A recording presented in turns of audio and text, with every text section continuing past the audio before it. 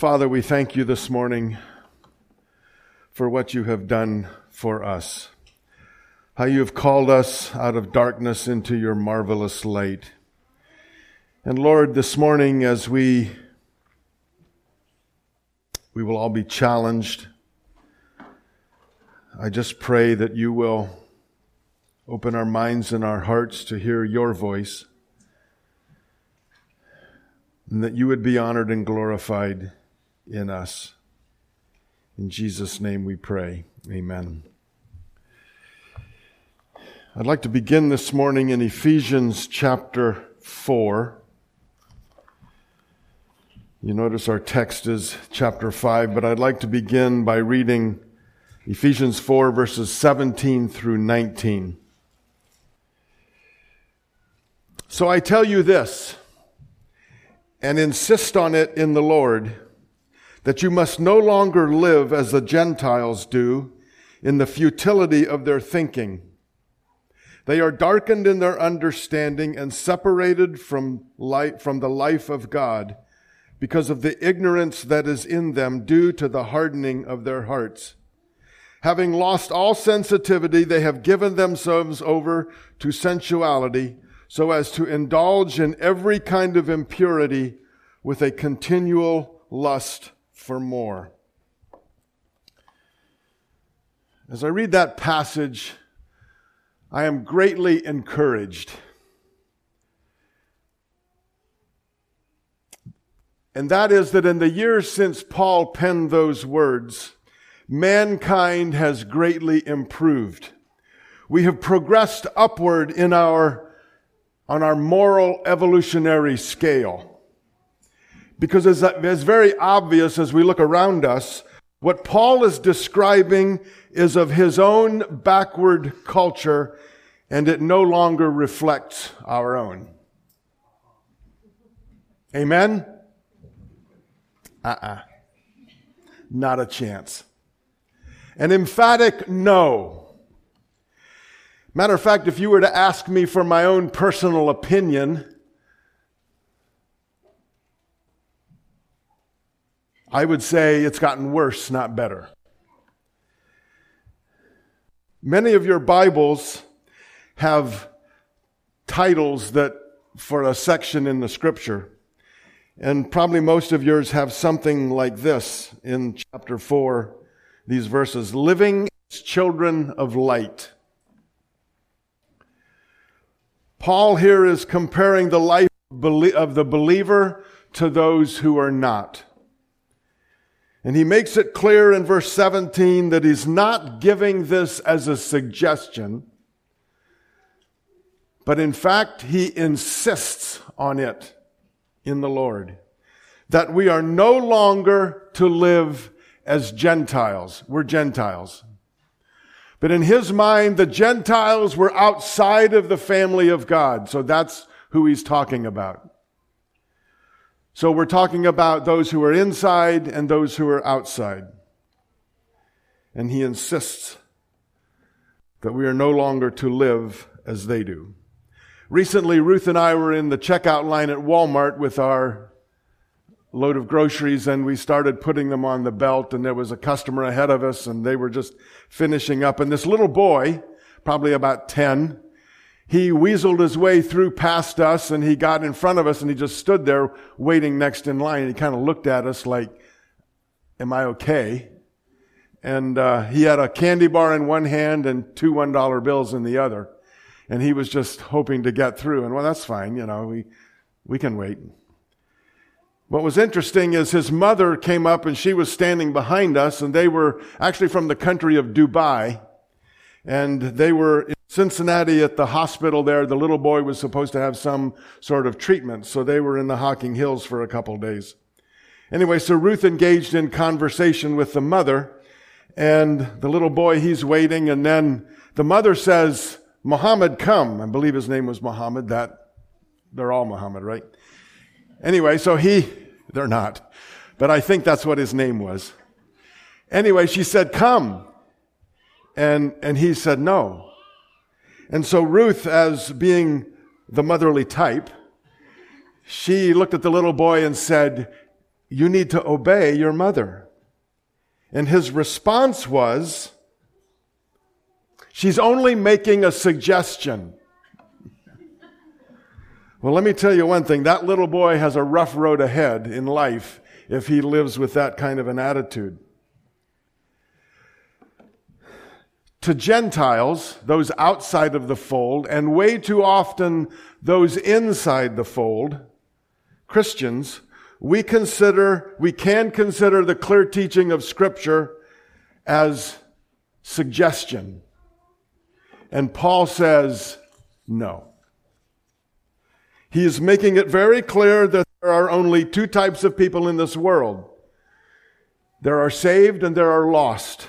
There are wise and there are unwise.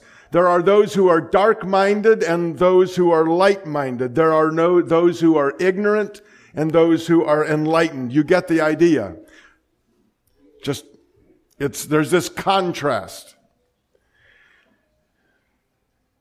As I thought through this week, a word came to my mind, and I haven't heard this word in a long time, but I can still hear my dad using this word.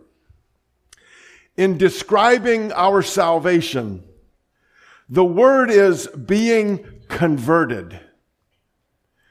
We don't ask. I remember I can hear my dad ask, have you ever been converted?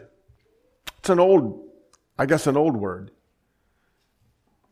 We use words like being saved or born again or redeemed. And as I thought through that, I've come to the conclusion I think we need to be careful that we don't fall into the mindset that all that has really happened when we get saved or we get born again or we're redeemed or in our song, as Marvin led us, ransomed, that in many times our minds can go, our place of final destination has changed. We were destined for hell and now we're destined for heaven.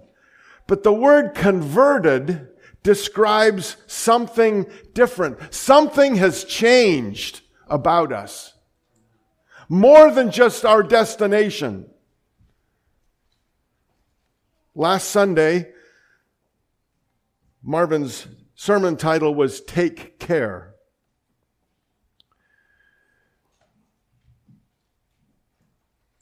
We need to take care. Paul is saying, be very careful that we don't fall into that mindset. Because being converted means the way we think, the way we act has to change. He insists on it. And sadly for many it doesn't. Most of your vehicles that you drive, I think most of mine do, still have a catalytic converter. Now I don't know what a catalytic is. It's not a Cadillac, I can tell you that. A catalytic converter, and James could answer this better than any of us, but from what I understand, it takes these noxious fumes and then the burning of this terrible fossil fuel that we burn, and it takes those poisons and it turns them into water vapor. It converts them into something that isn't as dangerous. I don't drink the water that drips out of your tailpipe, but that's essentially, it turns it into water vapor. Something has radically changed.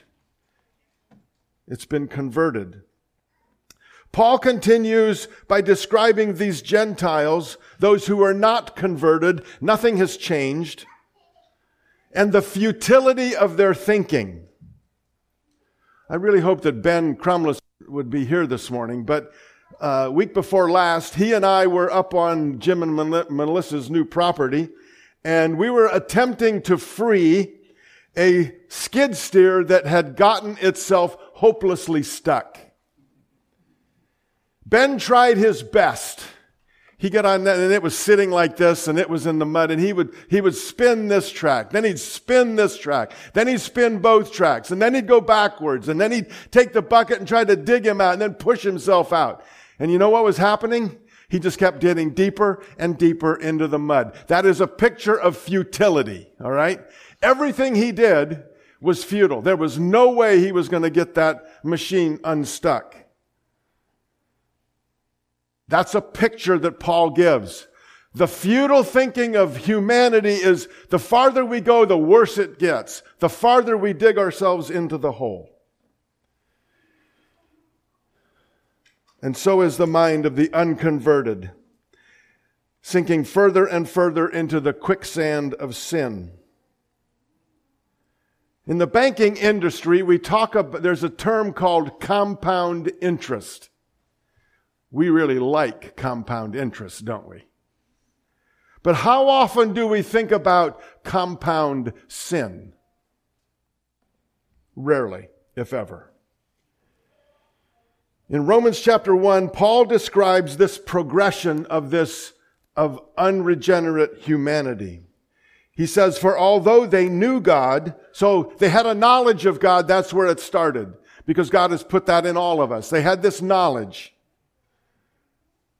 But then they neither glorified him as God nor gave thanks to him.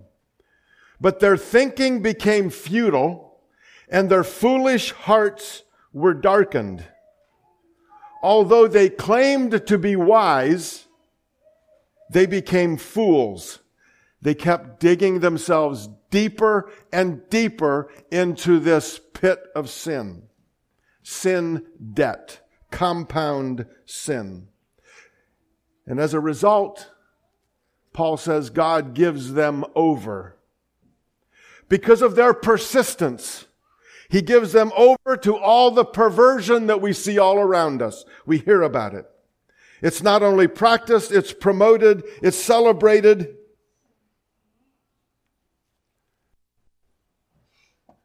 But now it's not only just, as we think about compound sin, it's not just living a certain way, but now there's this crazy confusion, and it's turned into mutilation, physical mutilation. And anybody who is against that is in trouble. This should not surprise us at all.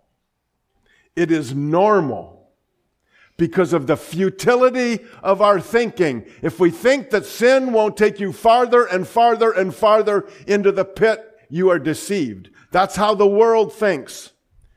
Paul says we are to be different, radically different in how we think, but more importantly, how we act, our actions. So go to Ephesians chapter 5, and we're going to look at verses 15 through 17. And as Paul goes on through chapter 4 of Ephesians, the verses I read, and then he goes through more details about how we are supposed to be, how the world is. He contrasts the two. And then in chapter 5 and verse 17, because of all of that, Paul says, be very careful then how you live, not as unwise, but as wise, making the most of every opportunity because the days are evil. Therefore, do not be foolish, but understand what the Lord's will is. Can you put that picture on the screen, please? You remember this picture? And there were some that were played. The pictures, except this one, have all vanished. I don't know why. But there's one, these are 20 Coptic Christian men. They're Coptic Christians from Egypt, or from Libya, actually. And one was from Ghana. They were led out by ISIS to the Mediterranean Sea. They were knelt on the beach and their heads were cut off. Why?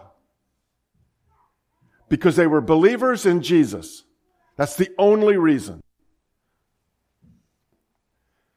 None of us are likely to give our lives like they did. But we are to give our lives. Paul says to be very careful. Just leave that picture up there. And what's interesting about that, there are pictures, And there was a video that they videotaped this whole thing, and so people, were able to snap out of that. But the water in the ocean ran red from their blood. Paul says, be very careful. As Marvin said last week, take care. We are to give thought in how we are to live. We are to be deliberate. We are to be intentional. We are to guard our steps. One commentator I read, the word that Paul uses there is a picture of, and he used this illustration, of a cat walking through glass. Every footstep, very careful and deliberate. That's the picture we're to get. Be very careful how we live, how we walk. Now, we may not give our lives with one slash of the knife, but we're to give it with many small acts of service and sacrifice. I want us to look at Jeremiah this morning as an example for us.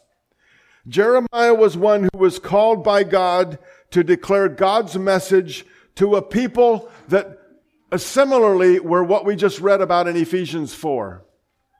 Our own kind of culture. These were the Jewish people, but they had gone off the rails. And so Jeremiah was sent to them. In his book, his prophecy he prophesied over the course of 40 years, essentially his whole life. And those were not pleasant years. The message he brought was not pleasant. They were the years that were leading up to the destruction of Judah, the city of Jerusalem, and the taking captive or the killing of its people and being taken to Babylon. One writer writes that Jeremiah's life as a prophet was a long, sad, stormy day. Even his friends and relatives plotted to kill him. He lived his whole life proclaiming faithfully God's message. He gave his life daily in doing that. And it's even believed that at the end of his life, he died by stoning in Egypt because of his message. Think of that. Jeremiah chapter 1. I'm going to read 1 through 3, verses 1 through 3. The words of Jeremiah, the son of Hilkiah, one of the priests at Anathoth, in the territory of Benjamin. The word of the Lord came to him in the 13th year of the reign of Josiah, son of Ammon, king of Judah, and through the reign of Jehoiakim, son of Josiah, king of Judah, down to the 5th month of the 11th year of Zedekiah, son of Josiah, king of Judah, when the people of Jerusalem went into exile. Boy, there's just a lot of stuff going on. Those are important details.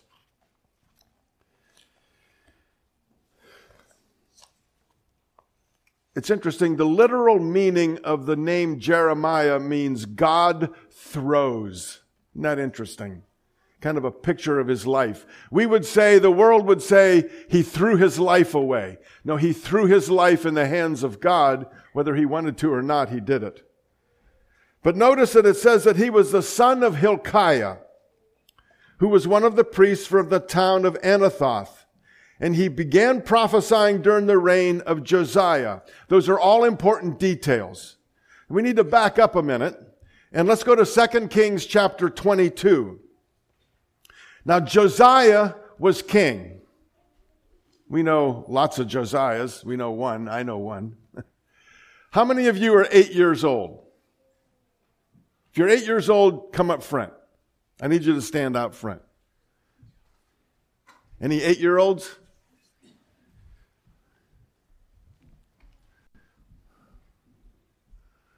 Stand up here on this next to the top shelf. Just 4 of you?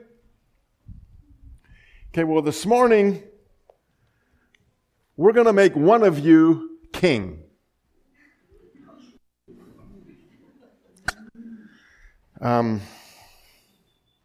What that means is that we are going to bow down to you.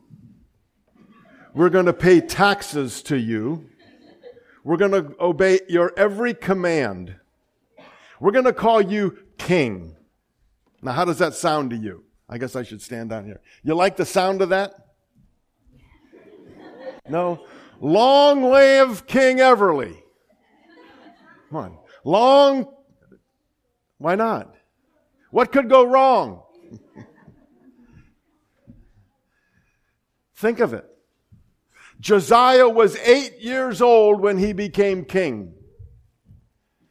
Now, I know their parents, and I think they probably could do they could do a really good job in comparison to some others, but the fact is, they could probably do a fairly decent job because of their advisors. Okay, you can go sit down.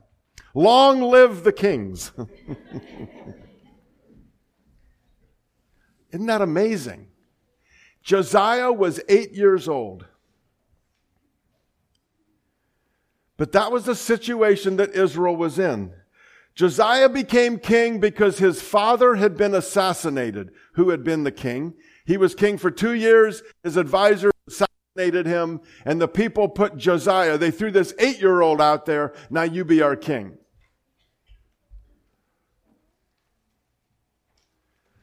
But verse 2 of 2 Kings 22 says, Josiah did what was right in the eyes of the Lord and followed completely the ways of his father David, not turning aside to the right or to the left. How was it possible that he could do that? He had a really, really good mother. He had to. And the people, the advisors that surrounded him were good people. They didn't like what had gone on before. They had been converted. Something had happened to them. They wanted things to be different. So then verse 3. Now when Josiah was 26, any 26-year-olds? I won't make you come up. No 26-year-olds? 25-year-olds? Man, okay. So when Josiah was 26 years old, he goes to Hilkiah. That name sound familiar? The high priest, to have him get a hold of Wayne the treasurer, because it's time to start a rebuilding, remodeling project. I see this as providential. They were going to start working on the temple. And so Josiah calls Hilkiah. He said, I want you to go to the treasury. I want you to start, we're going to pay the workmen, we're going to start this project. And then I think we know the story. As they started, they found the law and all that. Hilkiah was the high priest. I think it was Jeremiah's dad. The timing is right. There's not total agreement on that. What it means is that Jeremiah, if Hilkiah, this man was his father, he was in line to be priest. In fact, the town of Anathoth was one of the priest cities. It was 3 miles from Jerusalem. So living in Jerusalem, Jeremiah and his dad working in the temple as a priest and, knowing all the things that were going on. He heard it all, but he was far enough removed that he wasn't, it wasn't a daily thing probably. But he knew what was happening. But Jeremiah, in fact, he was in line to be a priest. He was destined to be somebody important. His future was set. He would serve in the temple. He would be respected by the people, whether they wanted to or not. His dad was the high priest. Jeremiah didn't need to try to figure out what his career path would be. It was all set. And it would be a fairly comfortable one. But God had something different in mind for Jeremiah. Let me read verses 4 through 7 in Jeremiah chapter 1. The word of the Lord came to me, this is Jeremiah speaking, saying, before I formed you in the womb, I knew you.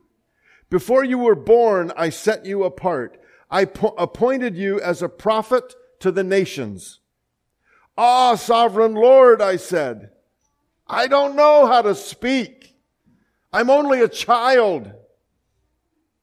But the Lord said to me, Do not say, I am only a child. You must go to everyone I send you to and say whatever I command you. God had determined before Jeremiah was ever born what his job would be. He was predestined, we would say, as a prophet not only to Israel and to Judah, but to the nations. But Jeremiah said he protested. I'm only a youth. I'm too young. And I can't speak well. And God says to Jeremiah, don't say that.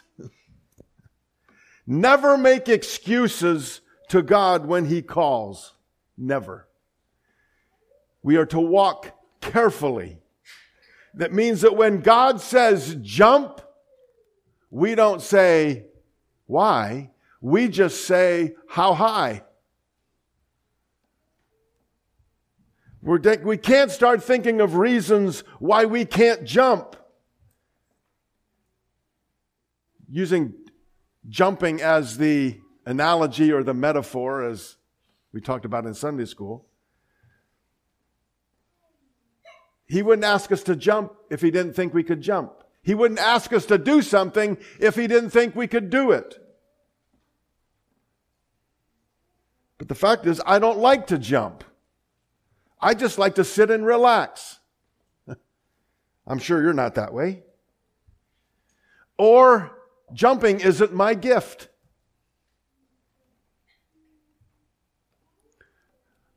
And I didn't sign up for the jumping team. I guess you should have read the fine print. As a redeemed, converted child of God, we march or we jump to His orders and not the other way around. So walking carefully. No Christian can live in obscurity. There should never be a question as to if we are a Christian by the way we live or the words that come out of our mouths. If you are a Christian this morning and claim the name of Christ, you live on a pedestal. Jesus said of those who are His followers in Matthew chapter 5, He says, you are the salt of the earth. You are the light of the world. You are a city on a hill. You are a lamp in the house. You are meant to be seen and heard. Philippians chapter 2:14, Paul writes, do everything that God asks you to do without grumbling or arguing. I don't like those two words because that's my tendency, to grumble and to argue. He says, don't grumble and argue so that you may become blameless and pure, children of God without fault in a warped and crooked generation. Then you will shine among them like stars in the sky. Think of that. Stars are always shining. The stars are shining right now, but we can't see them. You can only see stars when it's dark, and the darker it gets, the brighter they shine. Paul says we are like stars in the sky. In Ephesians 5, he tells us to make the most of every opportunity because the days are evil. And in order for that to happen, it requires thought, it requires purpose, and it requires determination. I started to dig a little bit when I read this, because the days are evil. And I thought, I wonder what Paul meant by that, the days are evil. He uses the word poneros. And you know what poneros is? That's the root word from which we get our word pornographic. Isn't that interesting? It's like Paul wrote this yesterday, but he didn't. But this sounds kind of dark, right? Jeremiah chapter 1, verse 8. God says to Jeremiah, Do not be afraid of them, those he is sending him to. For I am with you and will rescue you, declares the Lord. And I'm sure Jeremiah breathed a sigh of relief. But then he may have thought, well, wait a minute. Except, why would I tend to be afraid of them? God tells me don't be afraid of them. That means that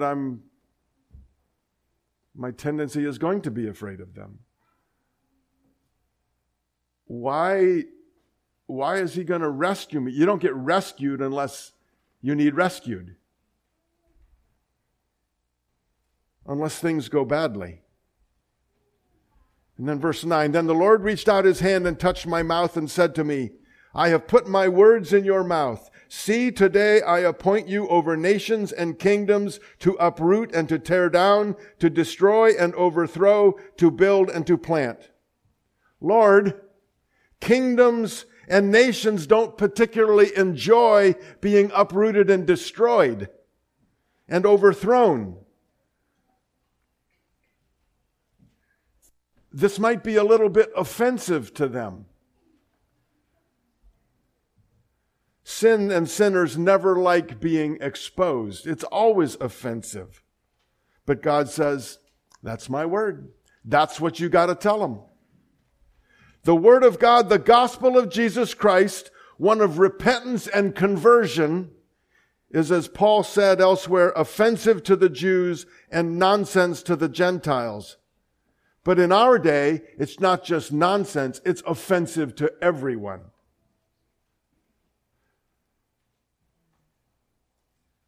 Get used to it.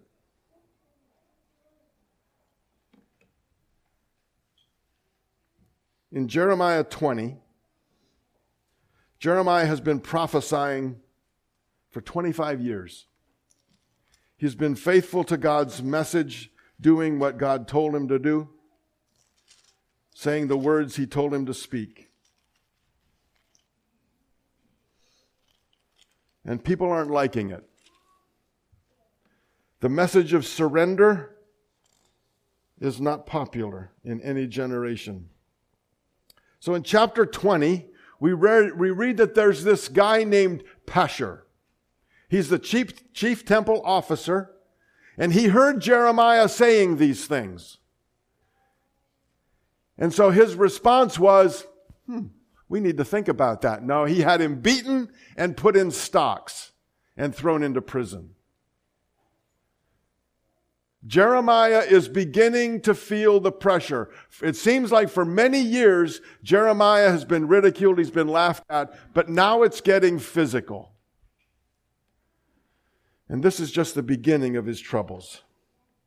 It's one thing to be called bad names and ignored, but when we start to feel the pain, that's different.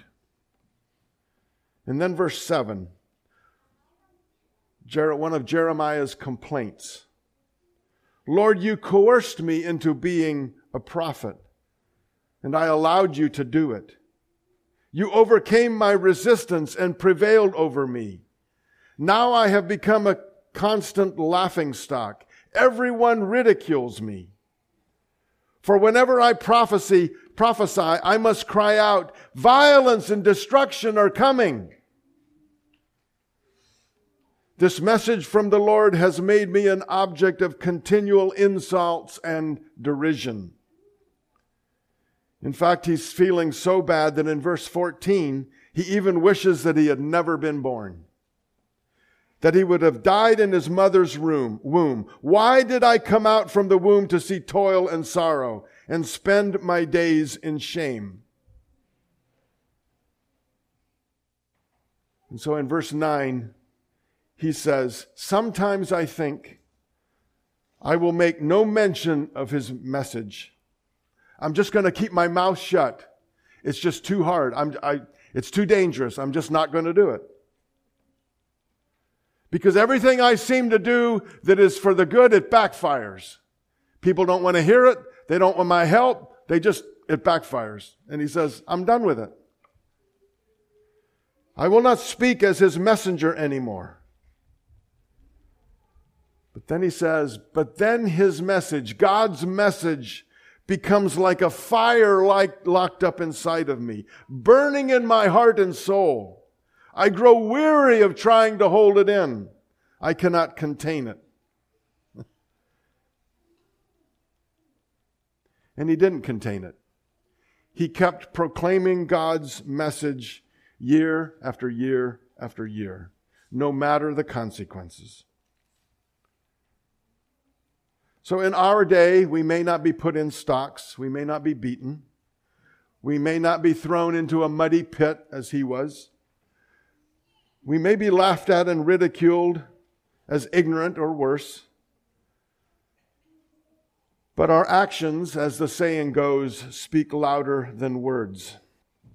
Jesus warned us that in this life, those who follow him will not always have an easy path. We will be inconvenienced. Evangelism, telling other people about the Lord Jesus, is extremely important. It's what we are called to do. It's what we are all called to do. It's more than mere words.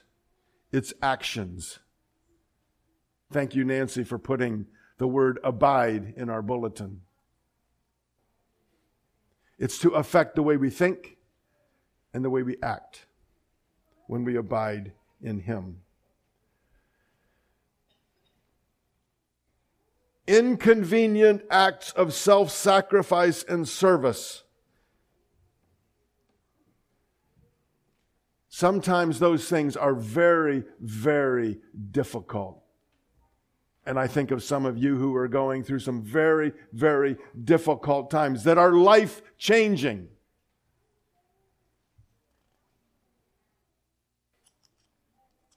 My heart goes out to you. Thursday, Dylan and I were coming home from Aaron's yard. And not his nice manicured yard. The junky one, the one I love. I could live there. Well, maybe not. But Dylan and I were coming home and we're traveling down 33 with a load of wood, and all of a sudden, boom, boom, boom, boom, boom, boom. I thought it was a flat tire. It was, we weren't so fortunate. So as we sat along Route 33 for 3 hours waiting for a tow truck, I had time to think. I was working on this sermon about inconvenience and service, and I said, Lord, you're not even funny. Every opportunity. You know, there were 6 rollbacks that went by and never even stopped. Shame on them. But anyway, so as we sat there beside the road, I thought to myself, well, how am I going to make the best of every opportunity? So it gave Dylan and I a chance to sit there and to have a good conversation. It also gave me an opportunity to think about, now there's this tow truck driver that's coming, and I'm going to ride from Diley Road all the way to my house, and I'm going to be with this tow truck driver, and how do I want that conversation? I want that to lead somewhere important. So it gave me time to think about that. And then Daniel and Lincoln picked up Dylan and brought him home, and I waited some more time for the truck to come.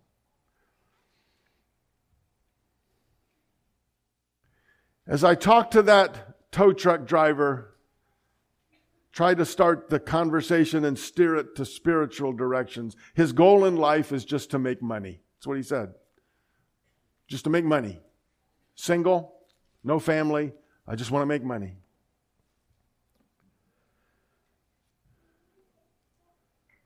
So as we got home and he was about to leave, he shook my hand and I asked him, I said, how can I pray for you? And he said these words, that I wouldn't lose my mind. He's living in futility. He's already lost his mind. He needs to find the Lord Jesus.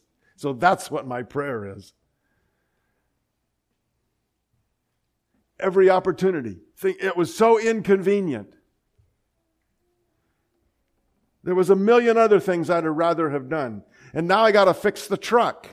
That's even worse. It's the story of my life. Anyway, sorry, that's grumbling and complaining. Maybe you noticed the sermon title. Anybody notice that this morning? The Jesus Idol.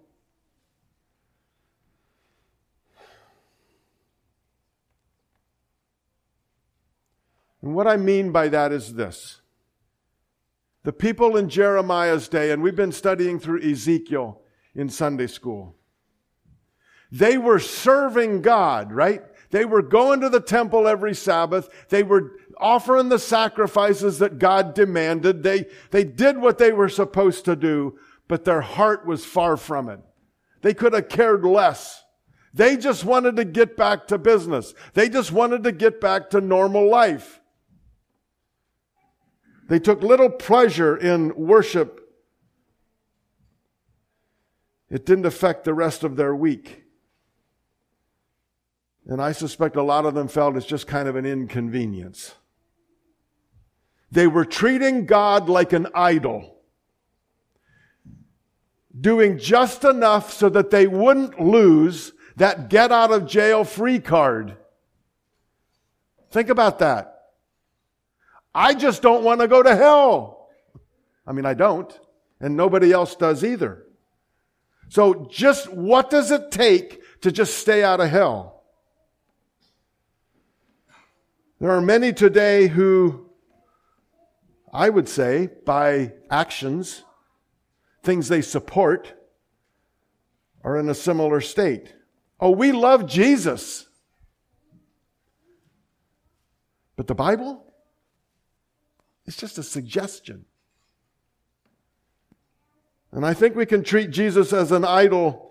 Just use him when we need him. We kind of sit him on the shelf. And I was actually going to get a Jesus bobblehead, what I think is sacrilegious, but I didn't want to spend $50. And then what would I have done with it later? But anyway, they make them. You can put them on your dash.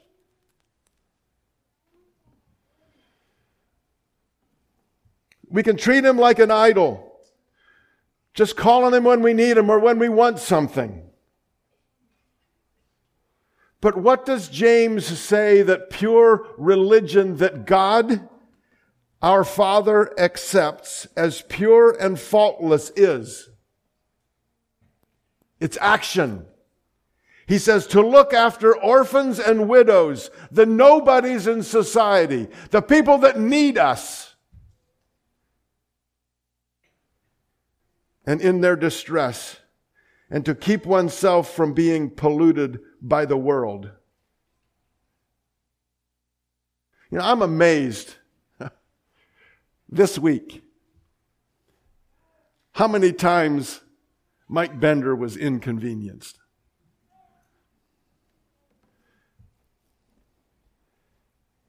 I need converted. And I suspect a lot of the rest of us do too. We need to think about, we need to walk carefully. We need to be deliberate. Lord, you've put me in this world to do something. Now, what do you want me to do? That's how we figure out what his will is.